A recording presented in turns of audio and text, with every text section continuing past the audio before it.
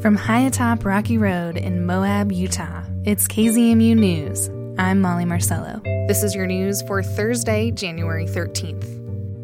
In the first meeting of the year, the newly seated city council and mayor tackled a big question: how to proceed on Walnut Lane. Moab City purchased a trailer park on Walnut Lane back in 2018, proposing to build 80 units of affordable workforce housing on the site and not displace any current residents in the process. Walking more specifically through the phasing, this was a complicated process, trying to figure out how to redevelop a site with Caitlin Myers taking the council through the lengthy timeline of the Walnut Lane project on Tuesday night. In the years since its purchase, the land has been rezoned. A master plan has been made. Moab City has taken over property management, and a contracting bid for Phase 1 has come and gone. That contractor could not meet the requirements of the performance bond. In the fall, the previous council recommended staff get a new design bid build contract. And that's kind of the last conversation that we've had with council related to Walnut Lane in this setting. This new council has to make some decisions on how they'd like to proceed. Myers' last day as the senior projects manager for Moab City was Tuesday night. That means other staff will have to take up the project until the position can be filled. Despite these challenges, Councilmember Tawny Knutson-Boyd says she wants the city to remain committed to this project. I know this is hard. No part of it has been easy. We have got to figure out how to make this work. I do not want to see this project die. I don't know how we can withstand another trailer park being sold and scraped. Trailer parks being sold and scraped, displacing vulnerable residents, were top of the mind for some council members during the Walnut Lane discussion. Recently, occupants of 10 trailer homes at 200 North and 200 East were told they have to leave by the end of the month. The property's real estate agent says the owners are in the process of selling. And there are other evictions. Low-income residents living along Cane Creek Boulevard were told they need to leave this winter, too. The new property owner there is also planning to redevelop. The evictions are, of course, hard on those residents affected, but also on organizations providing crisis services like the Moab Valley Multicultural Center.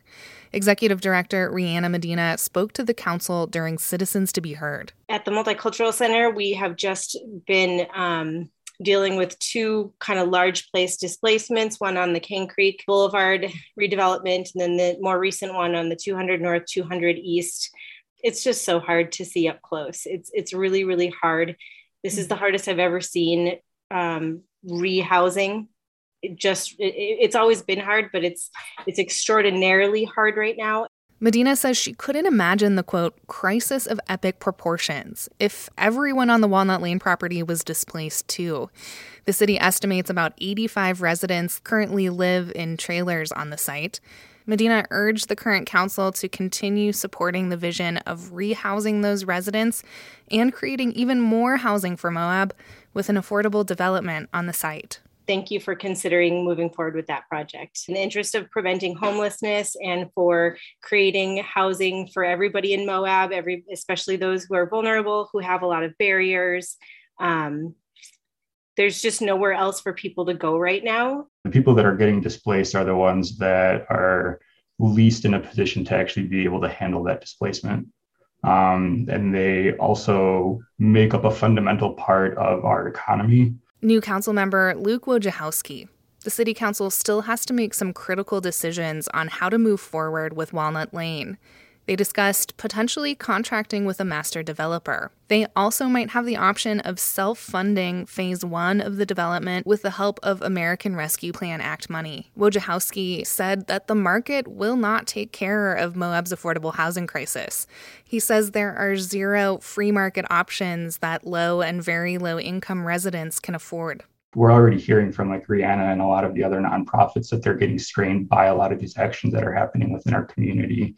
And they've already been overly strained for the past 2 years. There's no market-based solution that's going to be able to provide enough low income housing to account for the displacement that's already happening, or on the verge of happening, and then could potentially happen if we don't cross our T's and dot our I's regarding this project. Council members requested some more financial options from staff for funding the first phase of the Walnut Lane apartments. They plan to discuss their next move on the project as soon as possible. The State Murdered and Missing Indigenous Women and Girls Task Force is investigating high crime rates in San Juan County. In Utah, Native Americans are victims of homicide at 4 times the rate of the white population, and many of those crimes are unsolved. Justin Higginbottom speaks with an expert about jurisdictional issues that may contribute to this situation. Moroni Benali says unsolved crime on tribal land in San Juan County is complicated by issues of sovereignty. And his organization, Restoring Ancestral Winds, is helping to determine what needs to change. One of the things with the task force in Bluff just recently in November of last year, it was really focused on jurisdiction and trying to help lawmakers and others understand that first, the MMIW issue is exacerbated by a lot of these unaddressed issues around jurisdiction, which is ultimately governed by federal Indian law. It gets very complicated very quickly. Supreme Court cases have limited tribal authorities' ability to prosecute non-native perpetrators, and tribal courts lack some authority to even prosecute their own members. The result has been a jurisdictional tangle that Benali thinks contributes to murdered and missing on the Navajo Nation. At that point, non-native people were completely removed from the jurisdiction of tribes and tribal law enforcement and all of that. And so that sets the stage for where things are right now. Some folks may know that tribes do not, one, have the capacity in terms of law enforcement. Even if they could, they may not even have the resources to prosecute. Two, they know that the laws in terms of just around homicide and other manner of crimes is really hazy. As the task force and experts discuss how jurisdictional issues impact crime, San Juan residents are asking for more help on the ground, namely better police responses. Here's some testimony from that November meeting in Bluff. I talked to a lot of these community members, through the school board and chapter house and then family. And the first thing that we always come up with is we need more law enforcement. We need more presence of them. The Navajo Nation didn't want to come around anymore. We don't see nobody, You'll be very lucky to see a Navajo Nation PD in this area once out of a month. And then you're over here talking about issues, crime rates, So how do you think that makes me feel? And I can recall when I was younger, we live about a mile off the main road. It was safe to go for an evening walk with your family, with your children then. It was safe for your kids to play in your yard. But now we have community alerts of a suspicious vehicle that circulates within the area. And when a community member makes a brave approach to try to stop that person and see who it is, that person takes off in that suspicious vehicle. It has come to a very scary day and age at this time. Right now, if something happens out here in the Navajo Reservation, we call San Juan County Sheriff Department.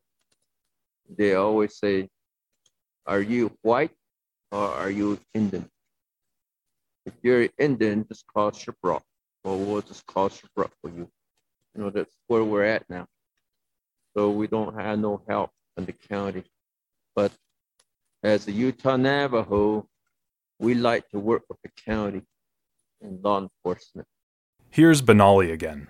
They want to understand why and how members of their family, their relatives, were murdered. They want to know why little effort and resources are being put into searching for those that are missing or even investigating homicide. And they don't understand, and we don't, I'm barely learning this, but oftentimes they don't quite understand that there's this sort of legal long-standing federal Indian policy that creates a barrier around tribes and their ability to adequately provide a law enforcement. And so that's a long-standing unfunded mandate. And as a result of that, I mean, crime sort of flourishes. Another issue is finding out just how much crime is in the area. Data collection is just a whole field in itself. And I think at some point, the task force will talk about data methodology and data collection. According to the Murder Accountability Project, only 21% of homicides of Native Americans were reported to federal authorities in San Juan County. Justin Higginbottom for KZMU News. And that's the KZMU News for Thursday, January 13th. Get your community-powered journalism Monday through Friday at noon and 7. You can also find KZMU News anytime online at kzmu.org or wherever you listen to podcasts.